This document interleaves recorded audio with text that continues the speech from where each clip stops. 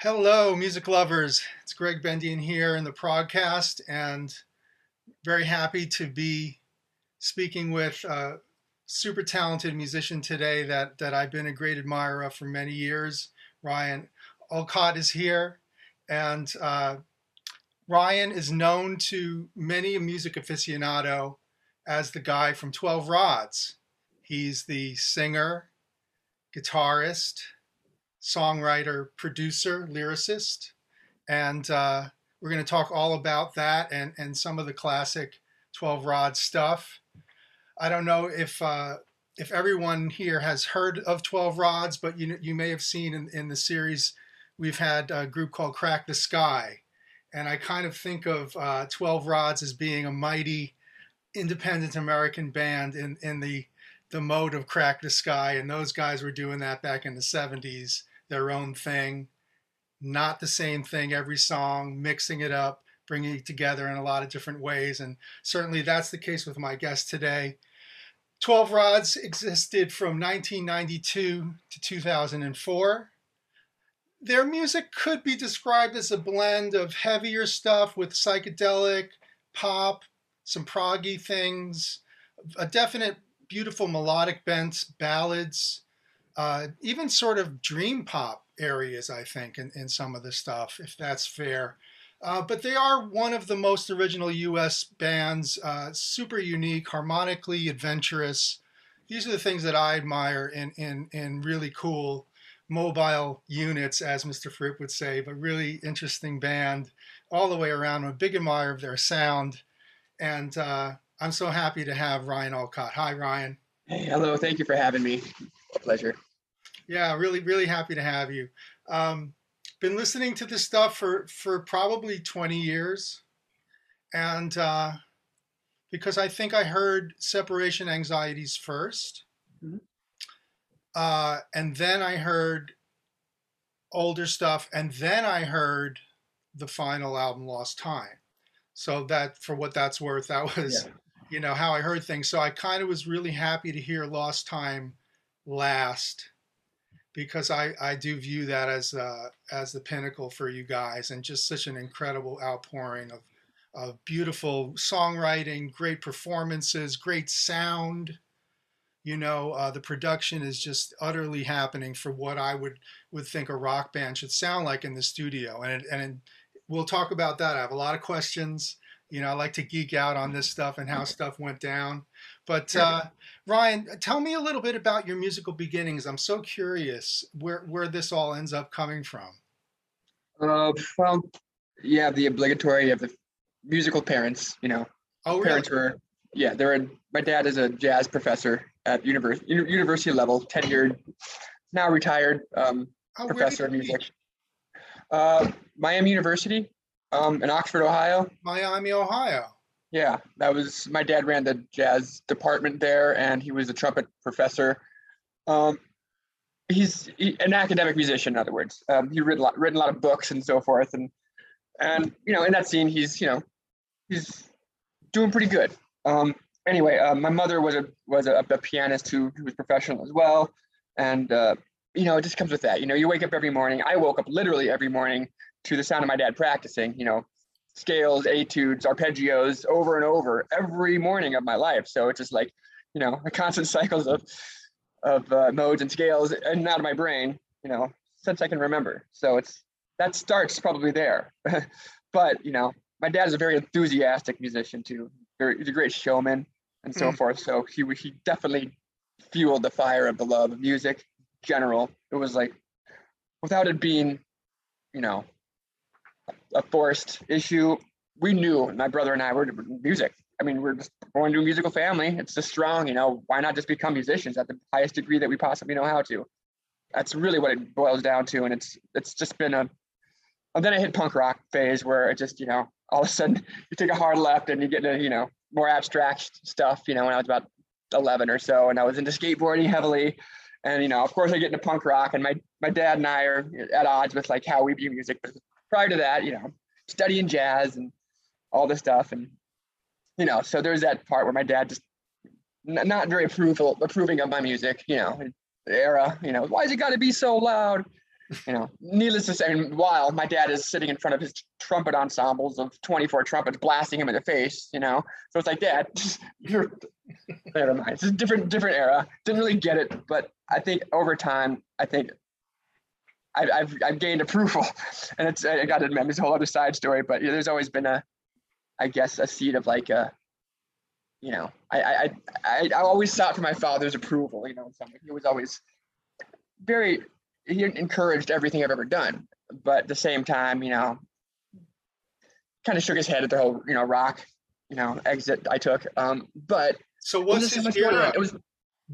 Then what is his era of music that he loved? He's bebop, swing. But when things get into bop and avant, and when Coltrane goes, semi-tonal, it's just like, nope, done with it.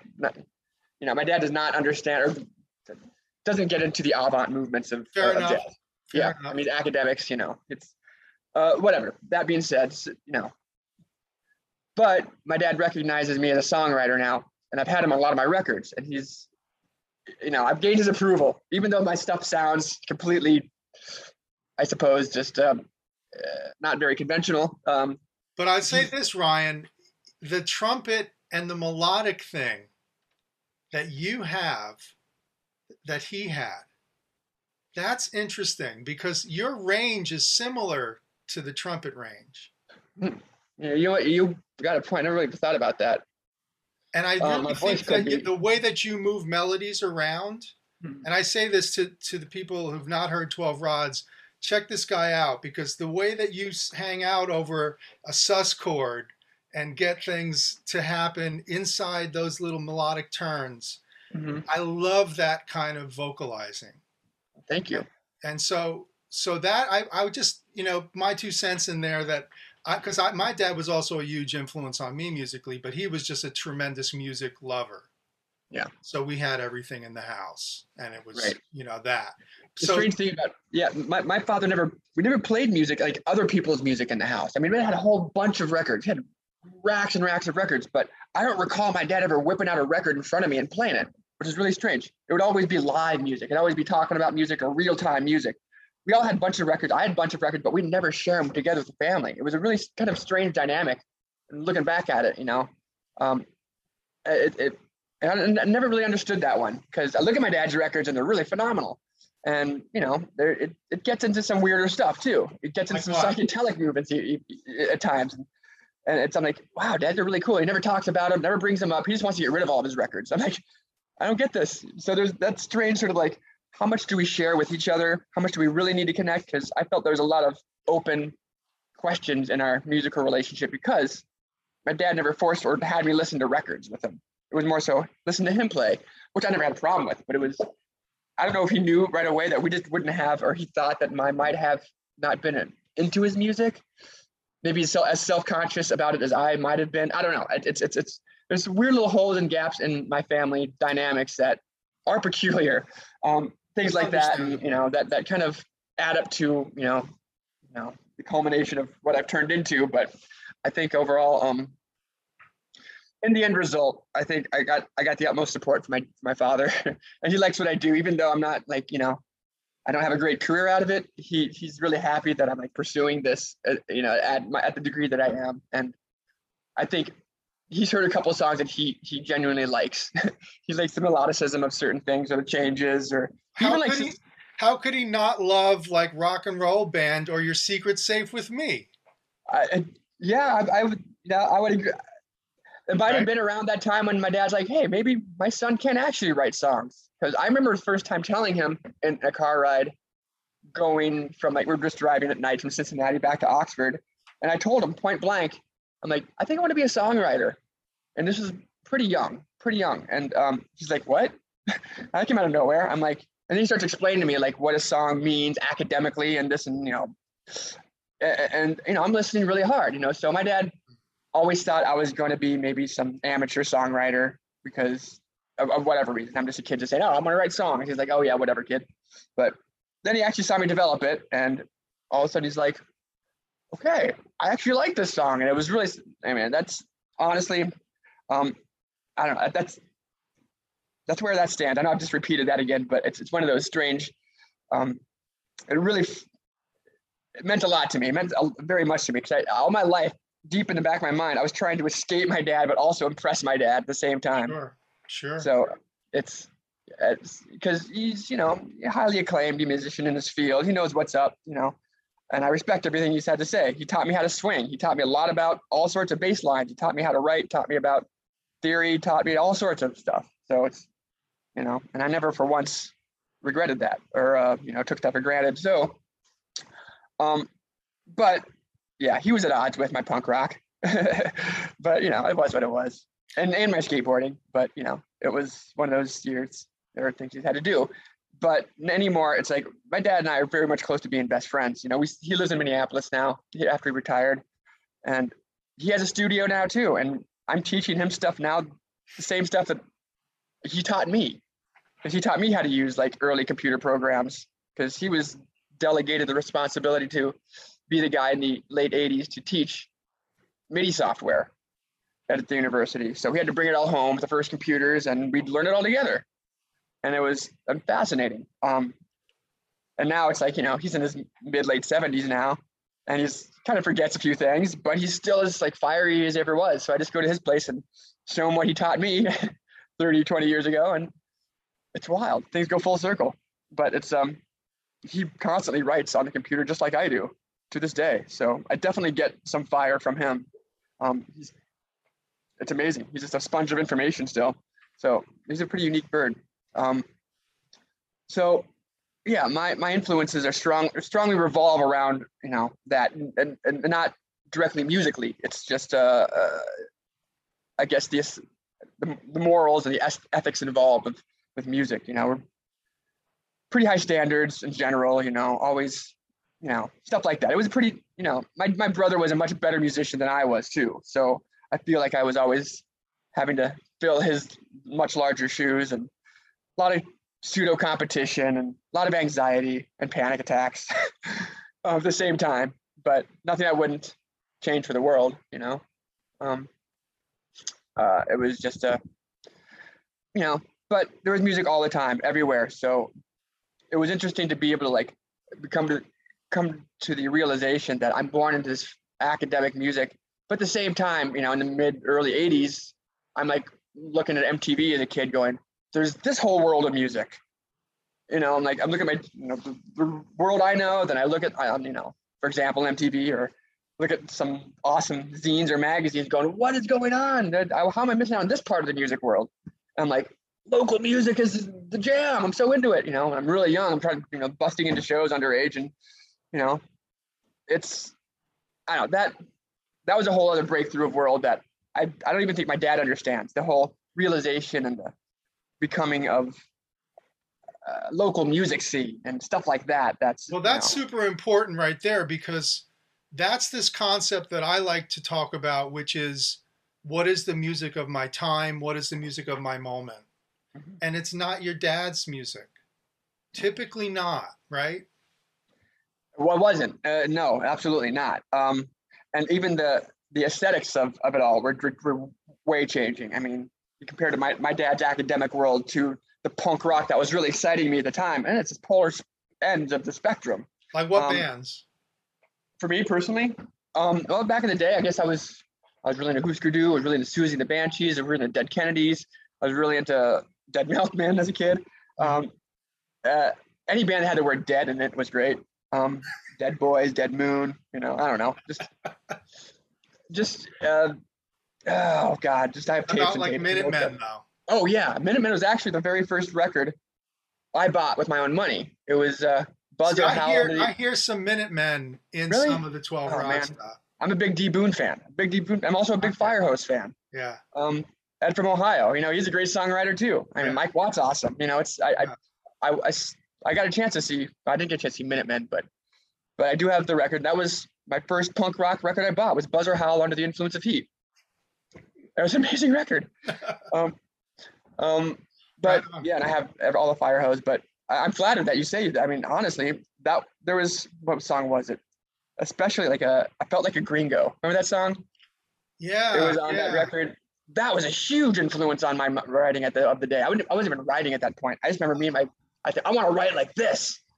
I think I even probably lied about it to my friends. Like, this is my new band. Check this out. They haven't heard it. I'm like, I'm just kidding. It's not me, but I want to be this. It was a lot of that going on. We wanted to be the Minutemen. They're one of our star groups in junior high. But I don't know. But yeah, thank you for saying that. That means a lot. I'm glad that comes through because they were a big influence. So. Well, yeah. I mean, I worked a lot with Nels Cline, who did stuff with Watt, and the Engine Room. Do you know that Watt album? Contemplate the Engine Room. Yeah. That was one of the later ones, right? Yeah. But at that time he was doing that. I was doing Interstellar Space, this Coltrane project with Nels, and he was doing the trio with Watt when they were doing this full opera of his father. Again, his father was in the Navy, and it's a whole contemplating of his father's death on the ship. Whoa. He doesn't die on the ship, but the figurative in the engine room of the ship. And, they're from Pedro, and it's this whole mythology based upon his father's life. Mm-hmm.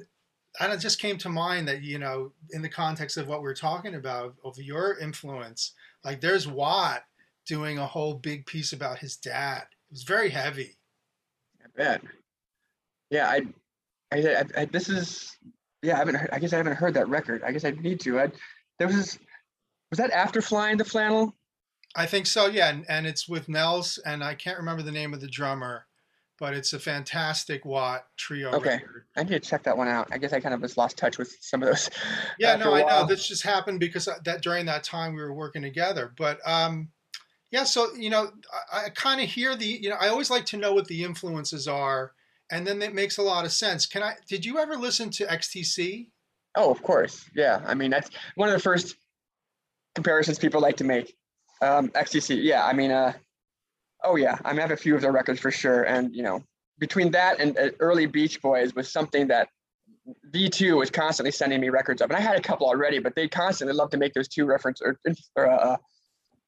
comparisons with XTC. Oh, and right? like a certain, and they kind of wanted me to be in a certain way, like, the next XTC, to a certain degree, which never panned out. And I thought that was cool. That was probably the coolest thing any label could have tried to do, because I loved XTC. I'm a huge fan. But yes. So Any yes. stuff in particular? Yes. What XTC stuff? I mean, I guess my first real love of song, like probably Majors and Generals, was probably like, there's that song I heard as a kid. I love the way the chorus just kicked in.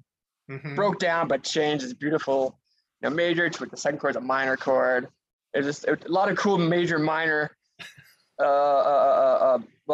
in the relative major minor sort of, things that he would do. He was just really good at chords. I mean, I don't know.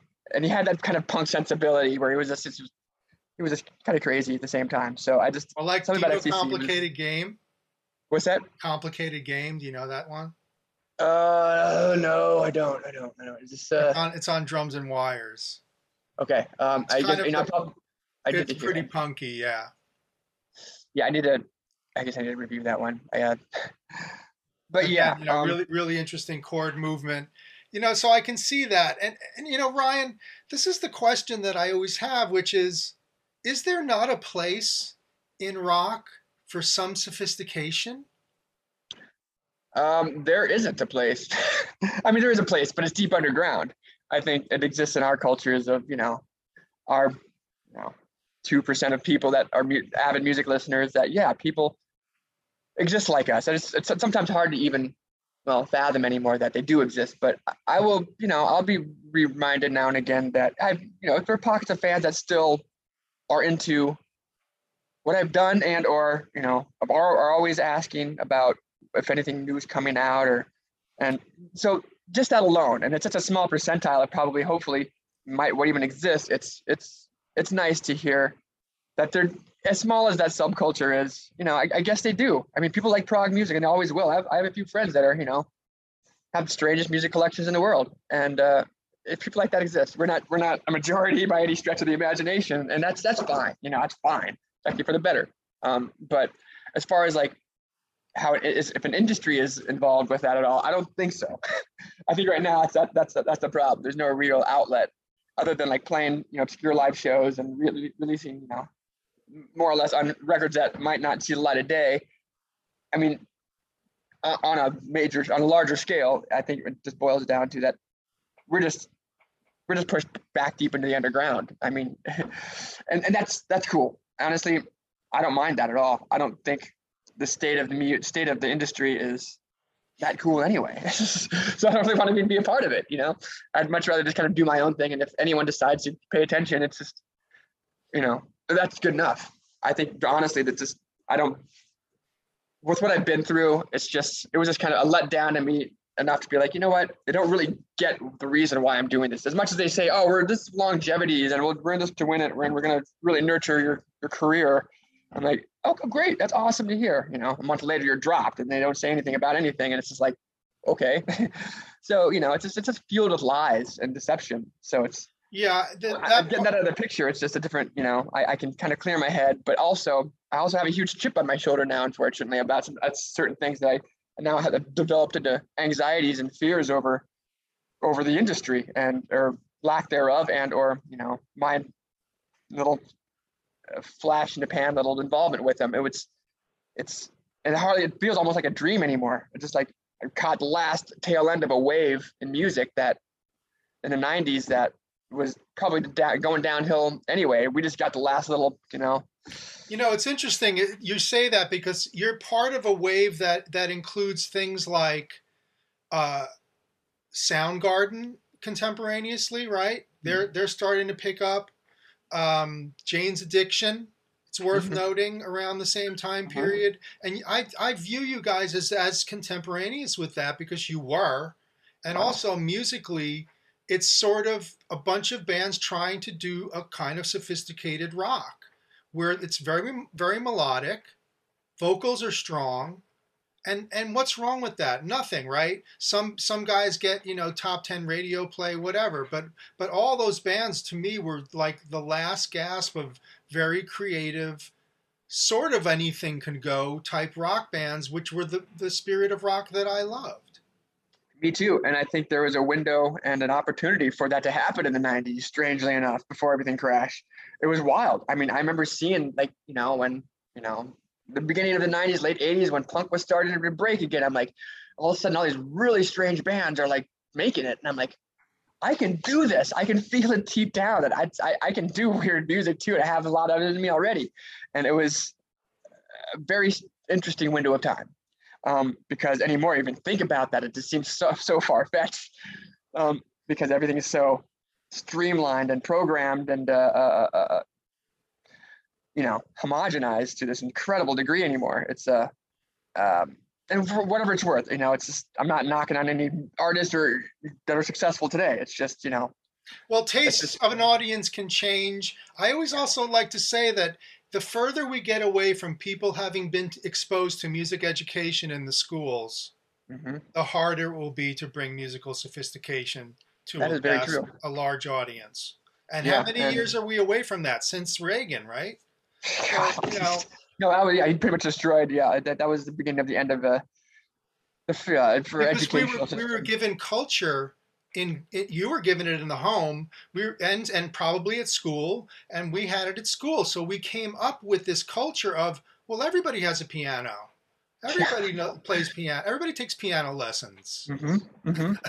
It's very true. Yeah, even all my friends' moms were piano teachers. It was that ingrained in just your domestic everyday life. You know, it really was. And well, now everything was good with you know, advent of computers and this and that. That whole playing field is way changed. You know, it's like, you know, everyone just reverts to their Spotify for anything musical anymore. It has nothing to do with any musical instrument hardly. And, you know, I think, do you have Ableton and do you have a computer, you know?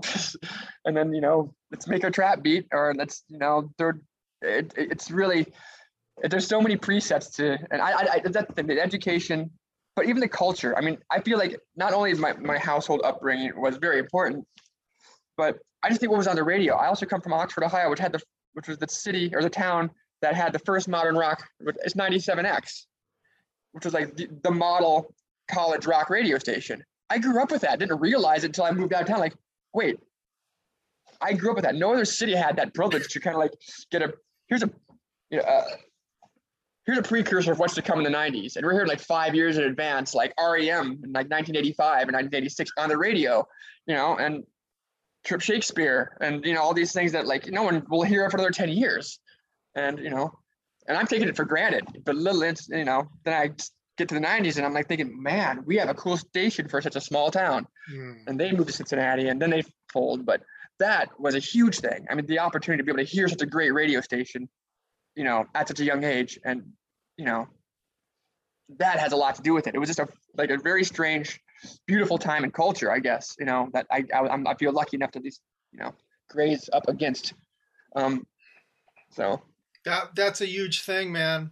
I talk about it all the time. Coming up in a pretty decent area in New Jersey that had people from across New York City teaching in the schools from that went to Juilliard, that were, you know, my band director went to Juilliard. He was a student of Vincent Persichetti. Wow. So, you know, that was just by happenstance of growing up in Teaneck, New Jersey. Yeah. But it, you know, meant the world because I had a college education by the time I was out of high school, musically speaking, because of these guys were, and the percussionist from the New Jersey Percussion Ensemble was the high school percussion teacher. That's crazy. So that, you know, I know what you're saying, and I don't take it for granted.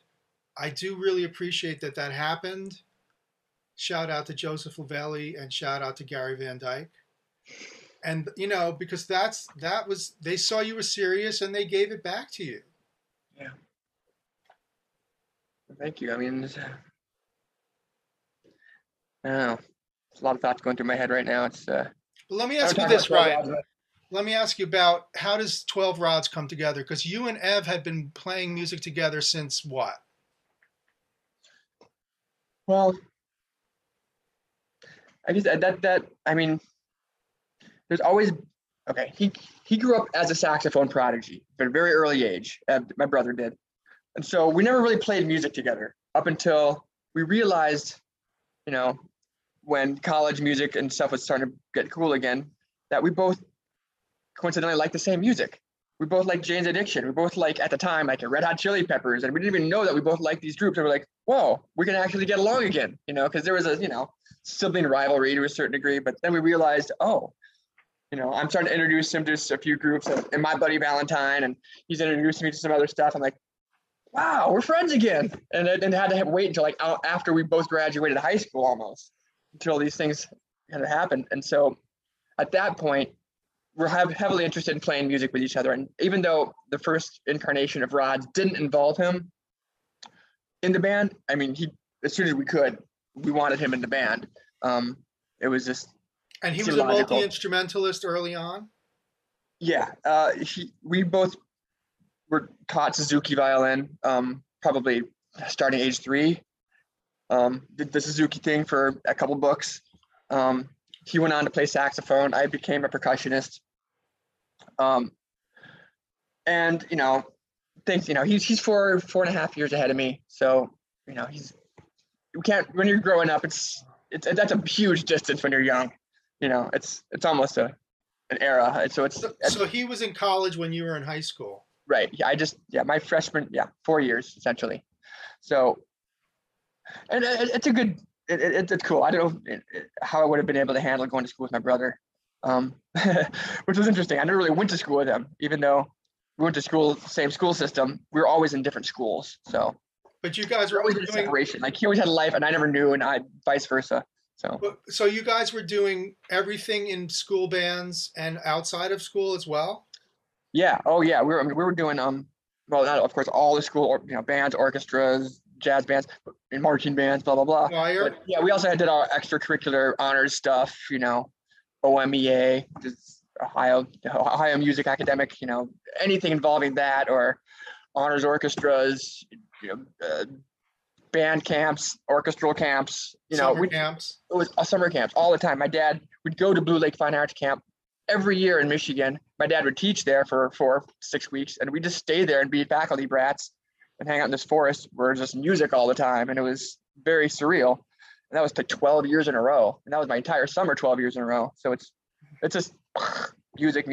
And whether or not I related to it. Like, this is exactly what I want to do. It didn't matter. It was just like constant melody, harmony, and, rhythm everywhere all the time, but it never really came from records. It was always from live sources. I was always thrown into a situation where I'd go to my dad teaching, I'd walk into a room and there's my dad like conducting a band or a jazz band or trumpet ensembles. And I'm just what you listen to anymore. So you don't even think about like, oh, that's our version of listening to records, I guess, is just this live interaction all the time.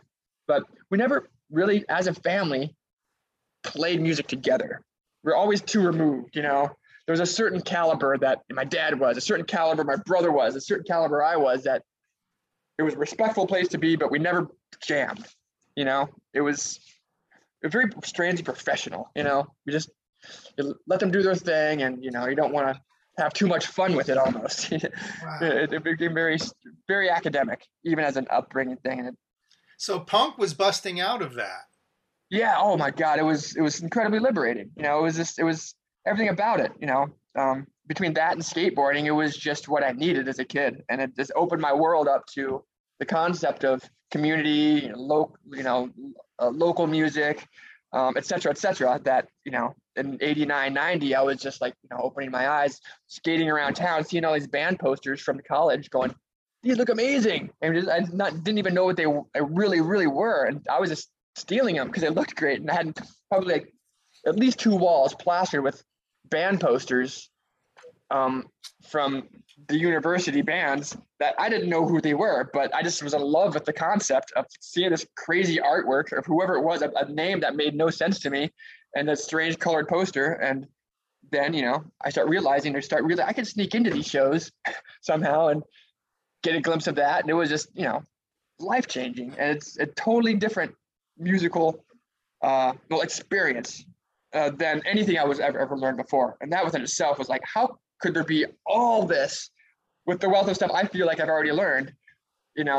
There's still this whole other wide world of creative and I guess independent music that, not that I was trying to be sheltered from at all. It just my parents were never involved with it. They never encouraged that side of it at all. It was just, everything was getting to band practice on time, or make sure you practice 4 hours a night.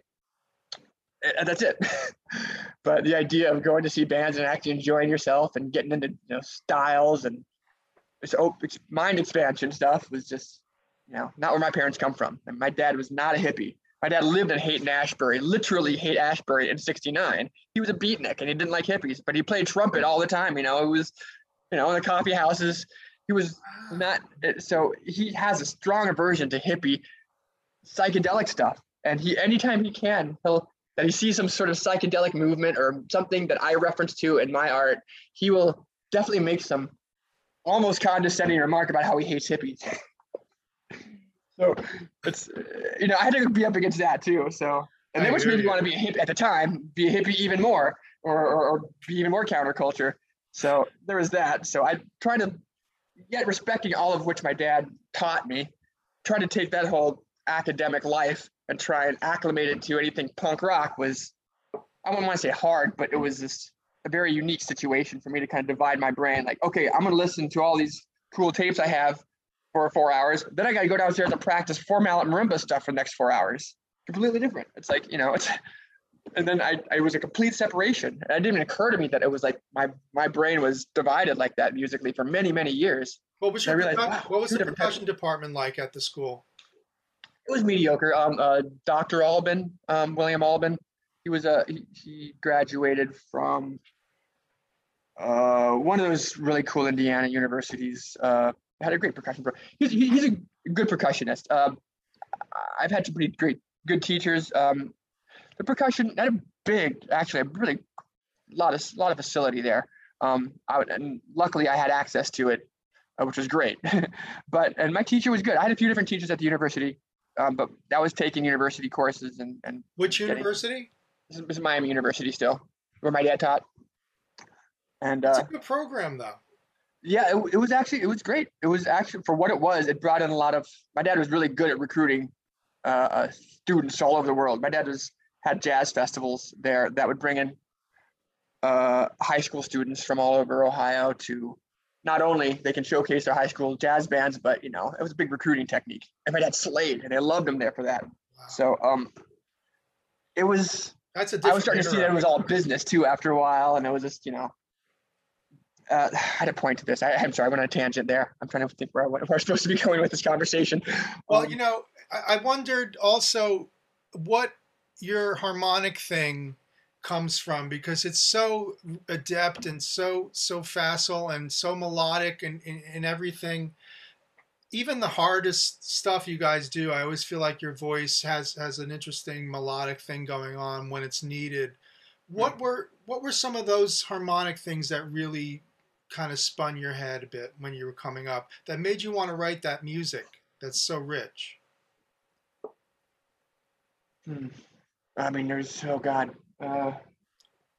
I mean, there is I remember the first song I cried to, and I must have been like 1 or 2, and I remember it was like a Carpenter song, and I remember just hearing it I was in my crib still, and there was this movement in there that just made me start weeping, and it was a chord change. I couldn't really understand what they were saying even, but I remember there were some chords that just affected me so deeply. And was it close to you, or We've Only Just Begun? It was was it Rainy Days and Sundays? Rainy Days and Mondays. Was that one, or it could have been oh God, I think it was Rainy Days and Sundays. And I think about the song in my head. I'm like, what was the great movement that really made me? And I'm like, yeah, there's some cool stuff in there, but I don't know. That song, that was the song that made me like really like weep for the first time. But I don't know. I can't, other than say that the obligatory, like the academic upbringing helped me refine the harmonic and my counterpoint and this and that. But I always loved hearing good modulation in a song. Like all of a sudden the chorus comes in, and without being like cheesy, whoa, everything goes down like a major third, and or something like that. I'm like, yeah, it was cool. But some constant melodies, just ties it all together. And I was always a sucker for that, for the modulations. And it wasn't because it was geeky. It just felt amazing, And I never really was into like a lot of strong, like odd time signatures or just freaky chords for the sake of freaky chords. Every note kind of always mattered. And, if I'm going to write a chord, it's just the next chord is just going to have to be the next most natural chord to play. That was the philosophy of everything I've ever written. I mean, even though there's been those random songs that you hear that were just like way more advanced than they should have been, in the 80s or 90s, that were just like, whoa, a Scritti Politti track or something like that. We're just like, oh my God, that's advanced, but that's cool. Stuff like that. It was just like, I would hone in on that. And my brother and I would geek out and go, hey, did you hear this, Perfect Way song? That Scritti Politti, it's amazing. What's going on? And we'd have those moments. We would just hear it. And it was probably because, whether knowing or not, we just had refined ears. We'd hear like way more detail than we were supposed to for a kid at that time. But that just turned into my appreciation for, like, because of the punk rock, also opened up the pretentious, like, you know what? There is a definite line of doing way too much bullshit when you don't need it. And music, punk rock taught me that, aesthetic of minimalism, and just all sorts of stuff that revolves around those scenes. So putting those two together, I always wanted to make the most simple, most complicated song ever, I suppose. Something like, how could I almost contradict, a concept of songwriting? Like, how can I make these strange sets of, not even strange, but I guess. Well, I always tell my students, defeat expectation. Yeah, exactly. I mean, I firmly believe in the idea of just, I mean, what I do now, I mean, it has a lot to do with trying to make two polar contradictory sort of concepts meet, trying to make the ugliest sounding crap sound sources turn into beautiful pop songs, and it all kind of got really hyper evolved in that sense post 12 Rods. 12 Rods was the beginning of me trying to figure out how to write songs. I mean, really, I just threw it all into the rock context because honestly, that was, well, it was cool for the day. I mean, anymore. I mean, there was a point halfway through the Rods where I didn't want to be in a rock band. it wasn't really naturally my thing, but I knew at the time that Rock Band started, it was going to be the most possibly lucrative thing because it was the 90s. Well, what band would you have had if you didn't have rods?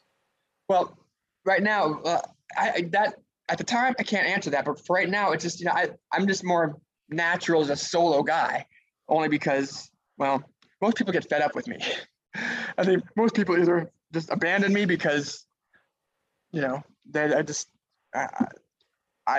my songwriting style, I guess, could be intimidating or something. Or Yeah, usually I don't have much of a problem with lot. that, but I can see how my stuff could be a little like, you know, overwhelming for like at least for certain types of musicians. But it's anyway, you know, post all that, I just wanted to be a solo guy, and ultimately I've turned myself into like, you know, Pitch Records is what I'm currently working on, and it's basically lo-fi music.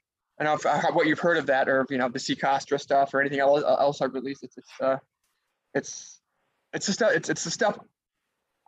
If anything, the stuff I hear in my head the most. I can actually get to the point where I can create that. You know, everything else was just kind of an experiment with what I can do. Up to the rods, even through Mystery Palace and Foodteam. Those are all kind of just what can I do with what I got. Foodteam and what was Mystery Palace about musically?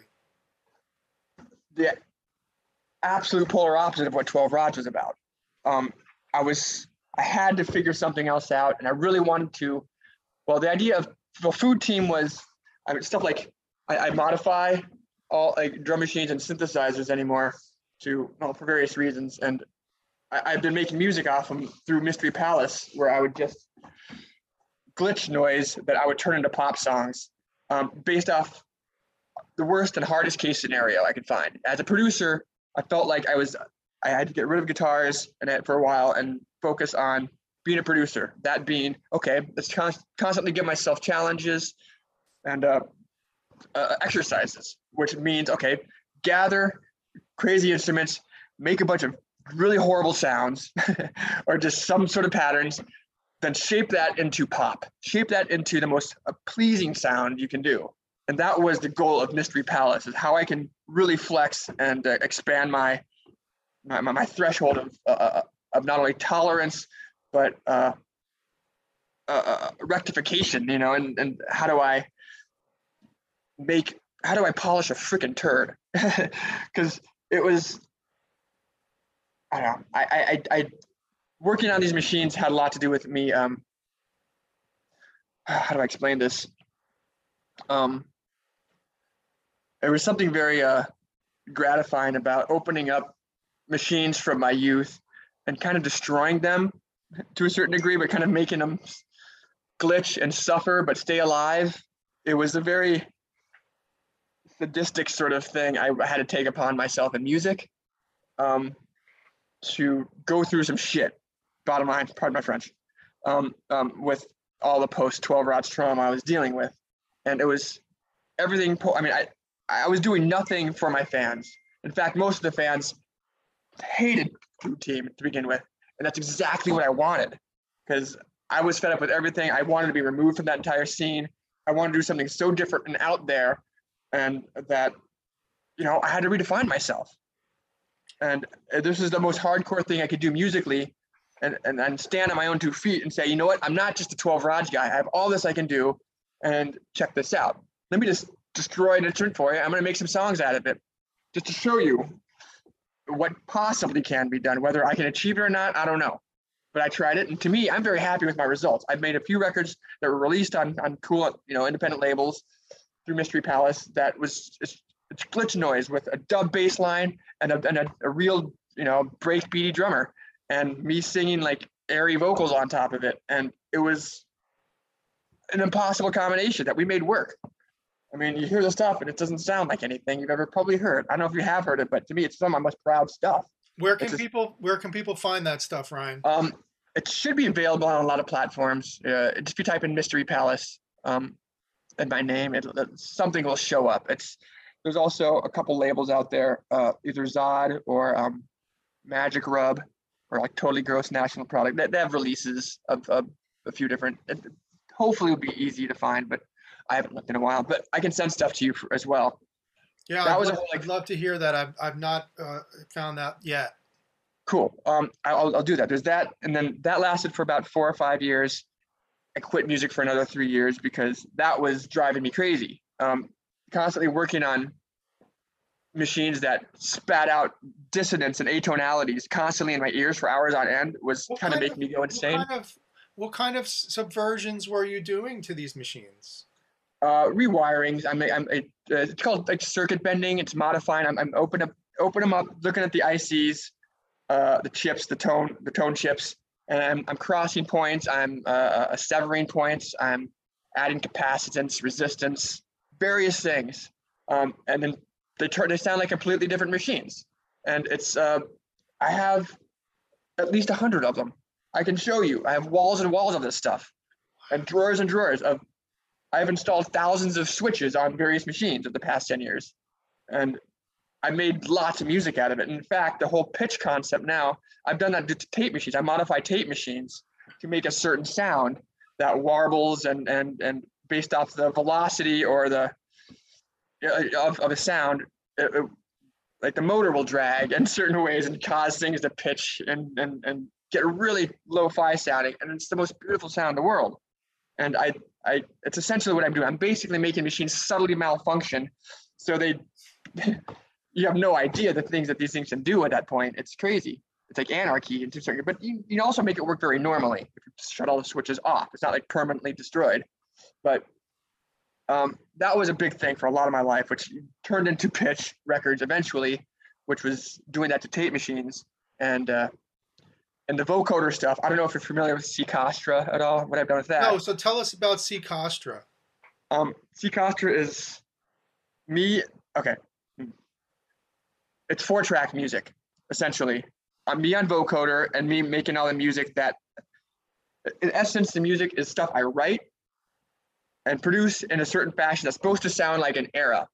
And then once I'm done with that production, I destroy it through lots of horrible tape malfunctions, and so it sounds like a song or from a tape that's been marinating on some car floor for 20 years. How do you manipulate the tape? Through these switches.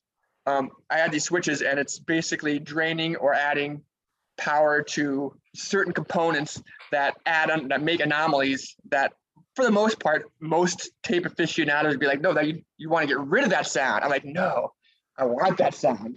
That's what makes tape great. But it's not just the shifting, the pitch, the shifting, the wow, the flutters, the tape sliding off the head, weird and crunching up, and the pitch, variations, and just that sound. Once you process it a few times, it's just I've learned how to manipulate that sound, and I have probably about 11 c.Kostra records or productive records I produce for myself and other people that are strictly based off this sound, and they're released on pitch records. But it's my sound has now become just as it's stayed in the melodic harmonic territory. Everyone kind of says, oh, it still sounds like you writing, but it's very dependent on the textural qualities of tape. And the whole label is a tape label like that. So let me ask you this. What tape guys were you aware of in that area? Who inspired you for that kind of stuff? Was it musique concrète? Did you study the early stuff? Yeah, Pierre Schaeffer. Yeah, absolutely. Totally. But it's not quite like just radio signals and too much incidental sound. A lot of these are kind of they're reprocessed into a pop format eventually. I take all this stuff and gather a lot of sounds that I make from various situations I put myself in, but then from that point I refine it like, say I would a 12-rod song. Okay, but so then what electronica or electronic music were you making? Okay. Well, I'm trying to think, like, what would be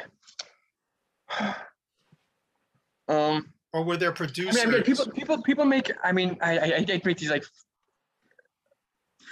very easy references, but people put me in the category of like, you got the Ariel Pinks, you got the John Mouses, you got the, Toro y Mois of, that have that really, very textural sound based music processed. It's in that category, with a lot of beat, friendly stuff that gets me a lot of hip hop fans. But I'm not rapping at all. There's no rap. I'm singing through a vocoder that my brother made. And this whole c.Kostra thing was essentially just made because my brother made an application that was a vocoder, an auto vocoder, and he needed a producer to use it, represent, or at least demonstrate it. He threw this program to me and a few other producers, and I came back with a track or two that was like, this is what I can do with it. And I was the only guy that came back with a track that, this is what it can sound like. And then my brother's like, oh, okay, this is great. They posted it and it got a bunch of likes. And then he's like, you know what, we're gonna have a party for the release of this app. Can you play a set? I'm like, all right, I guess I gotta be somebody now again. So I started c.Kostra, and that's where it starts. It was out of necessity for my brother, for his app, and then it got really fun. And then it allowed me to express a lot of new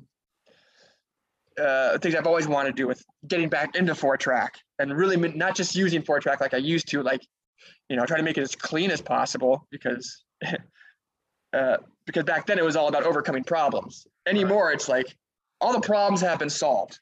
I have a computer in front of me that can do anything, and it's boring.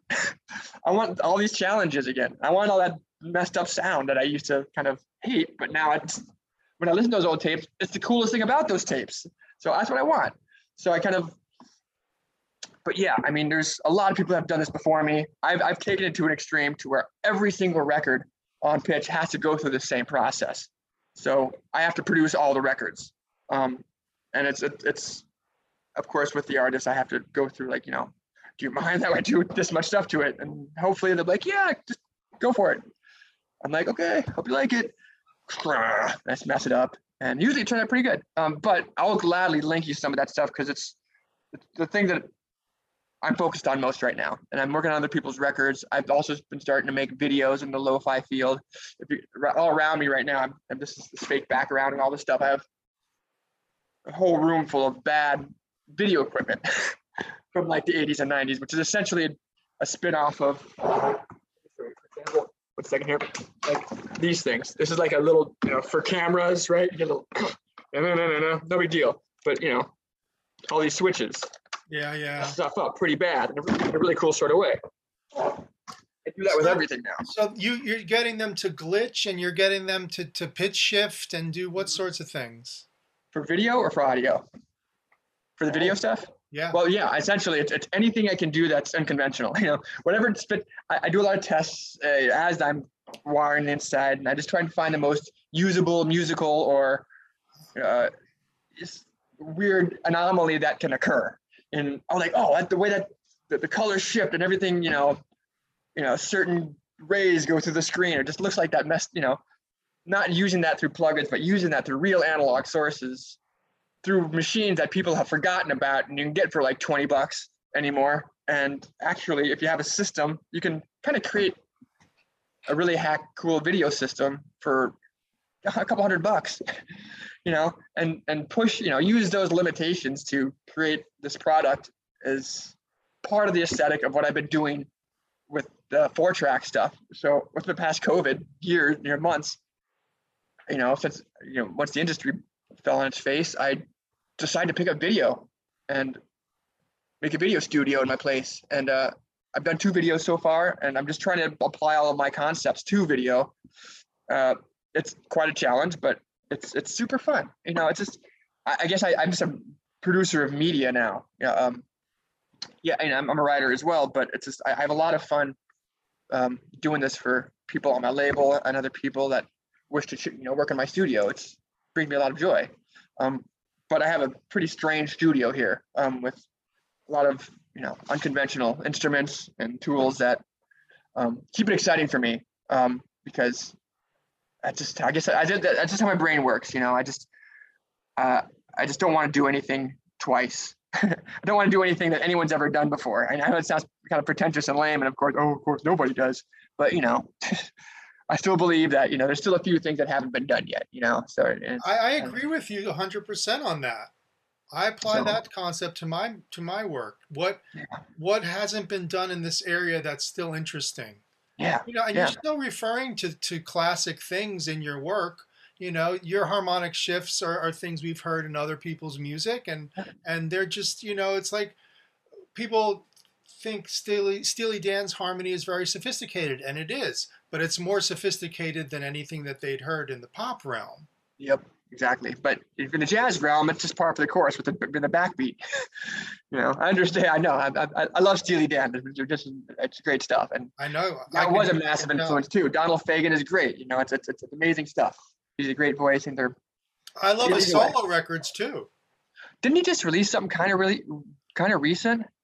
I could have sworn I saw something like a Donald Fagen something or other. Either if it was a documentary or if it was a. Did you see something like that at all? Or did I have to look. I did not know that. I thought he just kind of reemerged, which I saw that about a week ago. I thought. Anyway, different story. But no, I'm thank you for making those correlations, and of course I'm flattered that you put my name up to the side of any of those greats. It's. Well, you're always looking for something a little bit more because I was spoiled. I mean, I grew up, the music was, as you say, the Carpenters, Chicago, Stan Kenton. I mean, that's going back a little bit, but that was, big bands were playing festivals and, it's like a crazy culture when you think about the diversity. And we had New York radio, so we had the most progressive DJs playing, whole sides of albums when they came out. It was unhinged. Yeah. It just that's my damage too. Once you're exposed to high level shit, the other stuff doesn't do the same. I know. That's why we're spoiled. I know. And then now we're just saying, oh, where's the good music anymore? I'm sure there is. But you make it. You have to make it. Oh, exactly. That's what and essentially that's my cure. I listen to a lot of my music too, just because, well, I got to the point where I'm happy with it. I can listen to my old Rod songs, so luckily, and 80% of them I can still listen to from beginning to end, and that's to be able to fulfill that, or that whatever my craving is in music, I can do that myself now, like you were just saying, and that is my only situation. You have to be your own unit in a way, you really do. You make it all happen solo. And that goes back to AACM guys in Chicago. They were so self-reliant, but everybody in the creative music organization there had to do a solo concert to show that they had it together do it solo. What's your music, And so playing solo has been very important to me as a percussionist. I did two albums and multiple tours of solo percussion concerts of my own stuff, trying to come up with things that weren't done in percussion before. Yeah. Bowing vibraphone with Suzuki bows. Everyone used violin bows and bass bows, and I'm saying you can't get around with those things. So I was bowing with those kid bows. Wow.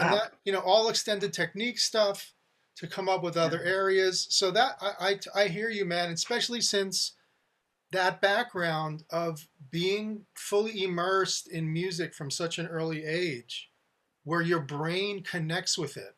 I think about those 2, 3, 4-year-old listening experiences too sometimes. It blows my mind when I remember.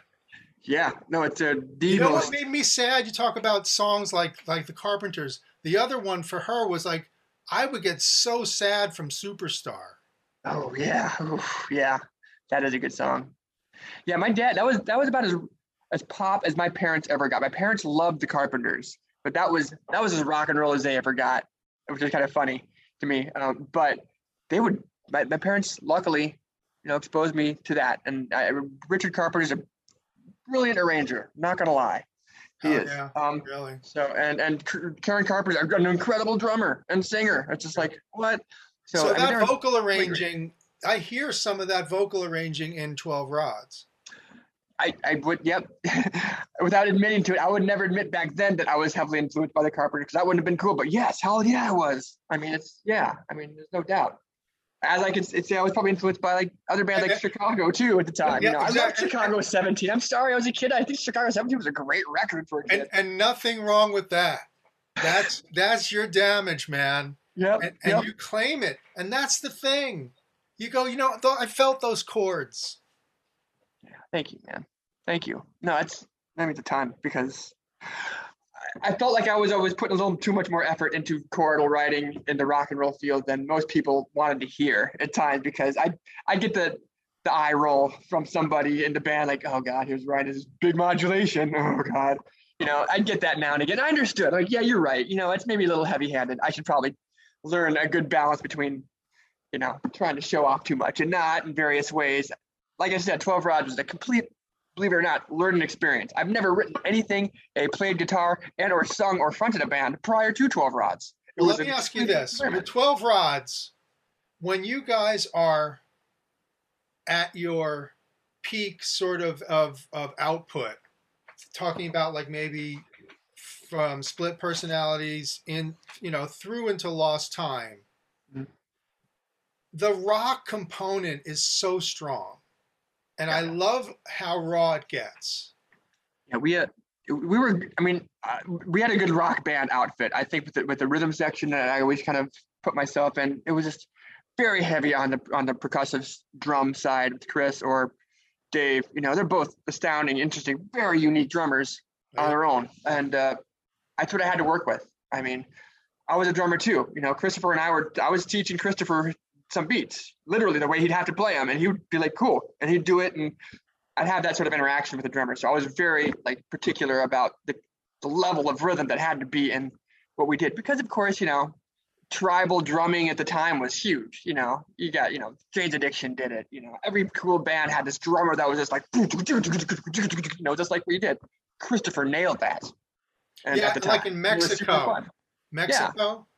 Yeah, that something like that. And all his tom works and all his, he was kind of the perfect 90s drummer for me, at least. And it was exactly what I got lucky. Christopher was a very unique kid at the time. He was like 2 years younger than me, but we both skated and drummed, and we met each other on the school bus.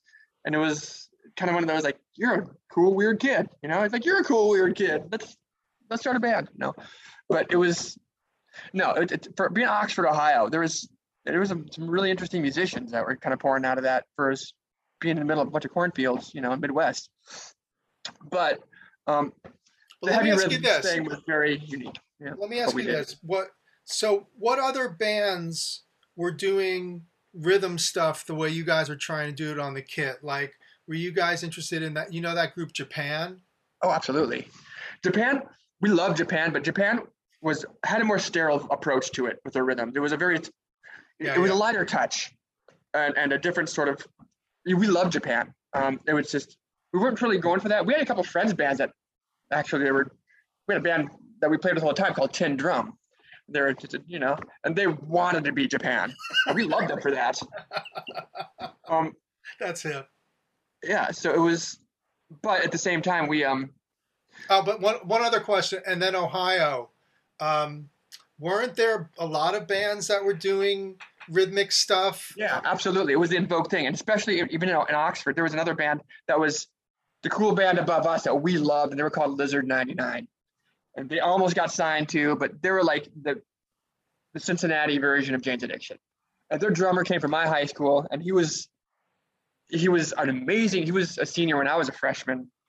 And he was just this incredible athlete and a philosopher and drummer guy named Pete Riley, who could outdrum Stephen Perkins easily, but had that same sort of just crazy, and Christopher and I adored that. And for being a local band, it was just, it was the local Jane's Addiction. And for 1991, it was perfect. Do you think any of those bands came out of Captain Beefheart? Absolutely. Absolutely. Every one of the bands that the members that I hung out with of bands that I was into absolutely had or forced me to listen to Trout Mask Replica, at age 13, no doubt. And I eventually got into Beefheart, and of course, the band is amazing. What's your favorite Beefheart stuff? I don't want to say Trout Mask Replica, but I'm going to say that for now because there are a few records. Like which one do I have? That one. Was it the Spotlight Kid, or wait, was that a Spotlight Kid? Yeah. Is that what it is? Is that the name of the record? That's one, yeah. Yeah, I had that one. I'm drawing a blank now. I like the later But stuff too. I like Dock at the Radar Station. I haven't even listened to that one. Dock at the Radar That's on Station. Virgin, yeah. Wow. Wow. His What year was that final one? his final two, I think, were on Virgin. Dock at the Radar Station and Ice Cream for Crow. And these are in the 80s? Yeah, early Okay. '80s, and then Early 80s. and he Okay. stops. Yeah, they're Huh. great. They're both Yeah, I great. need to get that. I did check those out more. I mean, I And guess those I are just, all that kind of drumming. That's why I bring it up, to bring it hmm, back. So just thinking about this idea, and I've brought up this topic with Andy Partridge when he was on, about the drum parts and cymballess bands that don't have a hmm, lot of cymbal playing but patterns hmm, in the hmm, drumming that contribute a line to the music. absolutely. Yeah, there was the drummers I've dealt with always had, yeah, I always have a melodicism, but a pattern to equally treating all the drums the same. No one gets less attention than anything else, and everything's being tapped throughout the phrase, to some degree, which kind of lends itself to a tribalism if you start getting heavier and heavier with it. But that was just a thing. It was something that obviously, it predates, of course, the 90s. But I just remember, like, all of a sudden there's this influx of drummers everywhere of that sort of style. And oh yeah, it dates back to, way cooler things, of course. But when you're young, you just think, oh my God, Stephen Perkins is the first guy to drum like this, and you realize, well, that's not the case, even close. But it's when There's you're Elvin young, Jones. yeah, Elvin Jones, exactly. I mean, there's all sorts of jazz drummers that you can really just cite, Billy Cobham, and who, et cetera, et cetera, et cetera, just like have their big racks of toms. I mean, so Yeah. and So that, when you guys but were doing like split personalities, you were signed to this Virgin label, right? V2. Did you produce that record yourselves?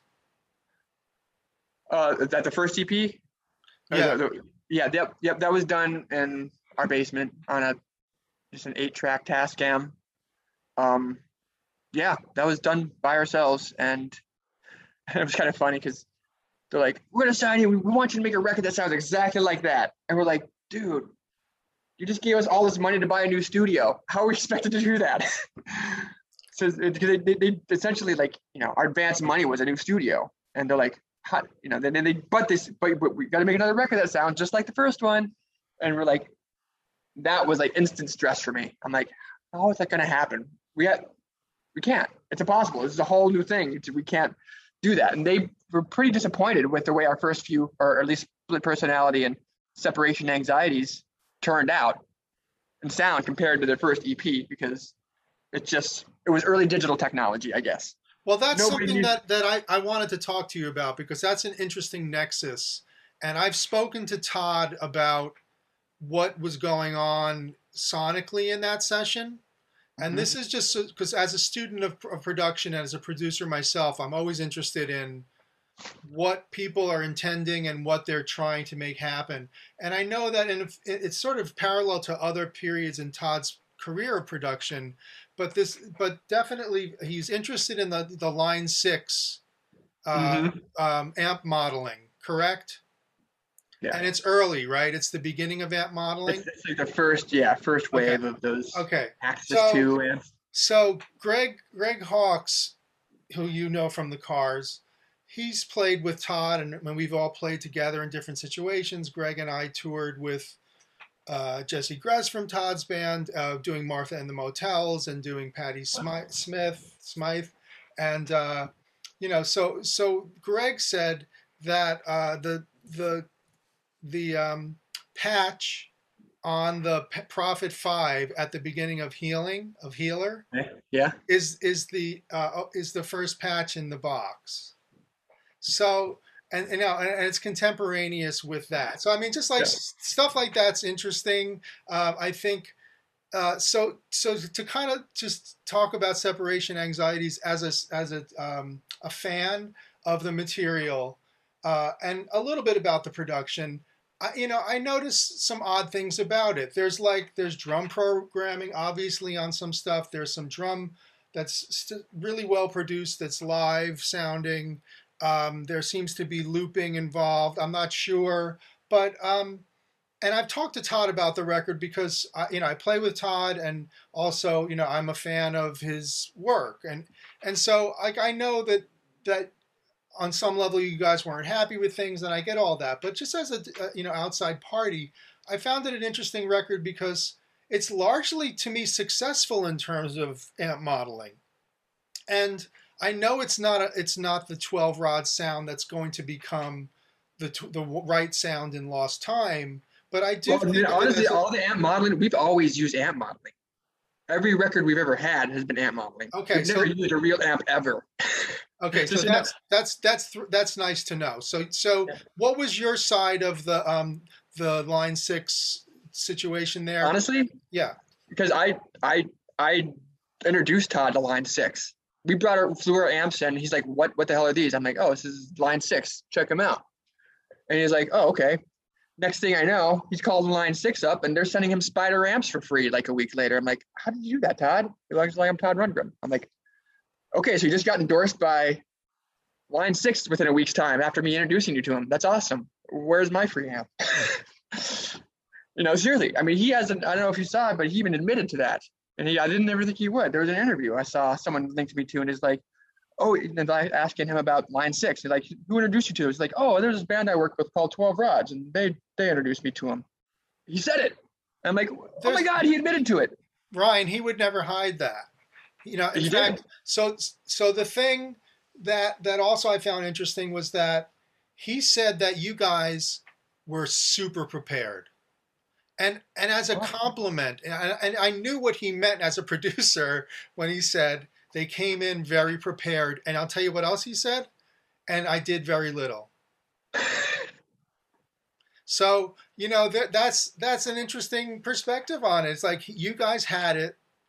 He didn't have to, and he's, I have to respect a guy that doesn't overproduce. But tell me, in what way does that translate into something that you guys have you mellowed on that album, or like, because the writing is badass.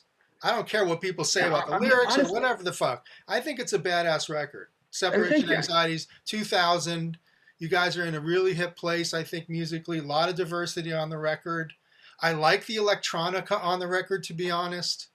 So I don't know. Where do you stand on it now, Ryan? I mean, I love the material. I thought that outpouring that I made for that record was a nice a run of, creativity I went through. I think I for that record, I think I made over 20 songs for that record, and I have no regrets over the material I made. And even the label was like, when they heard the demo, they're like, yep. They're like, Ryan, time to write your singles, because this is 3 records in now. Like, time to make a hit. And I'm like, okay. And I give them these songs, and they're like, so why not? Why they tell not? me that. I'm like, okay, thank you, do something, but they didn't. So I mean, I'm happy with the material. The way Todd presented it, my mind, and only in my mind, and I've let it go too, that I could have been taken up a level. I would have liked to have seen it gone even up a level, on some level, not just him adding a fake marionette voice on the marionette itself, or not that. But that's, to me, the only thing I can hear that he changed in the record that we haven't raw put on tape. Everything else sounds pretty just raw to me. I mean, it could have been way more refined, I thought, in various ways. If he thought, and as a producer, and I respect his opinion, if he really thought that was where it needed to be, I'm not going to knock that. Oh, so you guys were reined in? Oh yeah. We were in Hawaii for like 6 weeks. But the music was toned down in some way? Well, not toned down, just not elaborated upon, or not. To me, it wasn't really given whatever that Todd touch that I maybe was hoping to get in some magical way that I wasn't expecting. Please tell me your experience with Todd's music. So before you get to that moment. My experience with his music. I mean, I was introduced to Todd with my brother, of course. And believe it or not, the first Todd record I heard, which is a strange one, was the a cappella record. But then I got, of course, before I'm dealing with Todd, by now I have like, Wizard or True Star, which I love. That era stuff. And a lot of respect for Todd and his abilities, and he's an amazing singer, amazing player, just really, I mean, all over the map. My brother thought Todd was the shit at the time, you know, and still does, of course, and I respect that. And everyone's like, Todd, you know, I've always, because my brother was so into Todd, of course, I was letting my brother have Todd, you know, growing up, but he was always a household name. And, you know, once I privied myself to Todd, you know, I was like, yeah, it's great stuff. I know I only had that apprehension to get into it as much as I might have had to because of my brother. My brother was already into it. You can't do too much like your older brother when you're into punk rock. Did you see Utopia in Ohio? No, I didn't. No, I just remember Utopia showing up, and we had this store called Odd Lots, which is Big Lots. You know, and every time I went in there as a kid, all I'd see is Utopia records. I had no idea like who this band was. I see Todd on there. This is even before I knew Todd, but I just remember going into the store and in this clearance bin for years would just be nothing but Utopia records. And I'm like, weird.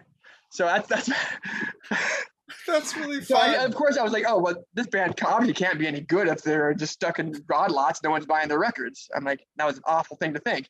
But, you know, it's probably where all my records are at this point. So, well, it's funny, but that way. But you guys were into his vocal arranging. Clearly, you guys were into. Oh my stuff. God! I mean, just his harmonic ability and just his level of talent was obviously, you know, preternaturally great. You know, he just had something that was cool. And granted, not all the stuff was my style. Some of the stuff to me was a little quirky. Like what?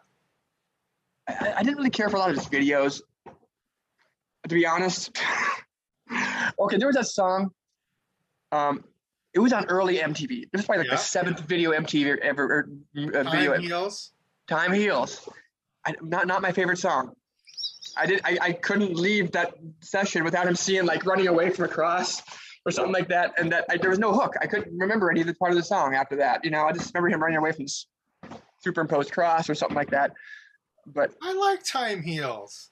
It's not a bad song. It's just when it comes to like, it's not the way I write. And it is. I'm not saying it's a bad song at all. It's just it didn't stick with me the first time I heard it. I remember seeing it and going, and I could never remember how the song went after that. I was too overwhelmed by I'll put that up against any Hall & Oates tune. I love Hall & Oates. I know you do. So obviously that's the ballpark, right? Yeah, I guess. That song in particular, there was, I don't know. I guess I'd have to listen to it again. I have at this point a lot of unfortunate or not preconceived, but just post-conceived ideas about that may or may not be right at all. You know. All right. Well, let me ask you this then. So, what is Todd's production role in getting you to this house to record this stuff?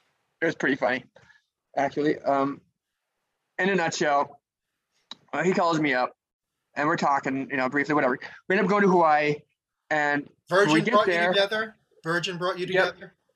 What's that? I'm sorry. Virgin brought you together. Yes. Yeah. Our A&R. Well, I made a list of like dream producers. Who were they? And well, Todd was up there. I honestly forget what the others even were because I'm sure it was like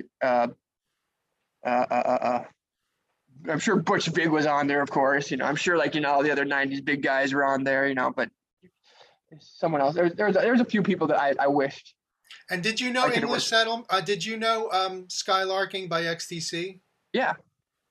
Did you know Todd's production on that record? Oh, yeah. And it's actually, to be honest, I mean, God, I don't even know if I want to say this, but my favorite XTC records were not Todd's records. I liked what was Fox? What was the first name of the guy? The other producer that XTC worked with? Paul Fox. Paul Fox. Yeah. I thought his records were a little cooler. I don't know. I always kind of gravitated to those a little bit more. I don't mind Skylarking at all, but there's something about the sound of the others that were just better. And I don't know. It could be also me being a little, you know, just judgmental at this point about it all. But well, I'm curious because the production style of XTC seemed to me to be something that would be of interest to 12 Rods. I mean, you know, just some of the way the drums were going to be produced and some of the way the sounds were going to be pretty aggressive. Yeah. Yeah. They're post-punk in that way too. You like things Absolutely. like even Scarecrow People, or Mhm. just some of their harder stuff was pretty punk in a sophisticated way. Yeah. No, absolutely. No, they were rambunctious. Even live, especially, they were just kind of. I mean, for a while there, I mean, it seemed like when I saw live, they were kind of a fun proggy punk band. The way they just had that vibe. Did you Um, see them? I never had, but I just seen videos and stuff like that. Yeah, Whatever exists. yeah, they were Um, unhinged, but I get yeah. that energy of angst, and a kind of hyper focus. I think is really one of the great byproducts of that whole musical uh, era. I agree. There is an urgency, and Yeah. I yeah. Like I said, I think that was one of the first and probably the most obvious comparison I guess 12 Rods had that was floating around was the XTC one. And so since day one, everyone's making references and this and that, which makes me almost want to like stand back a little bit from it all. Sometimes like I don't want to learn, or not learn, but be too close to this. Otherwise, I really am going to start sounding like XTC. And No, but it's common interests, yeah, it's and just like, continued to be that. Yeah, you're right. yeah, because I mean, it was also that the era of the tribal drumming thing that filtered in through Beefheart, through all. I'm just drawing all these connections because that's what it is. Then you want some of that in your music. Mm-hmm. Then you're going to Yeah. want that. But so, how do you end up with Drum Machine Dry on Rock and Roll Band? I'm electronic. I mean, I'm surrounded by this. Well, I'm in this era of massive technological advancement right now. I mean, obviously, things have exponentially curved in massive way. We can literally do anything we want with music now. I can't not submerge myself in that culture.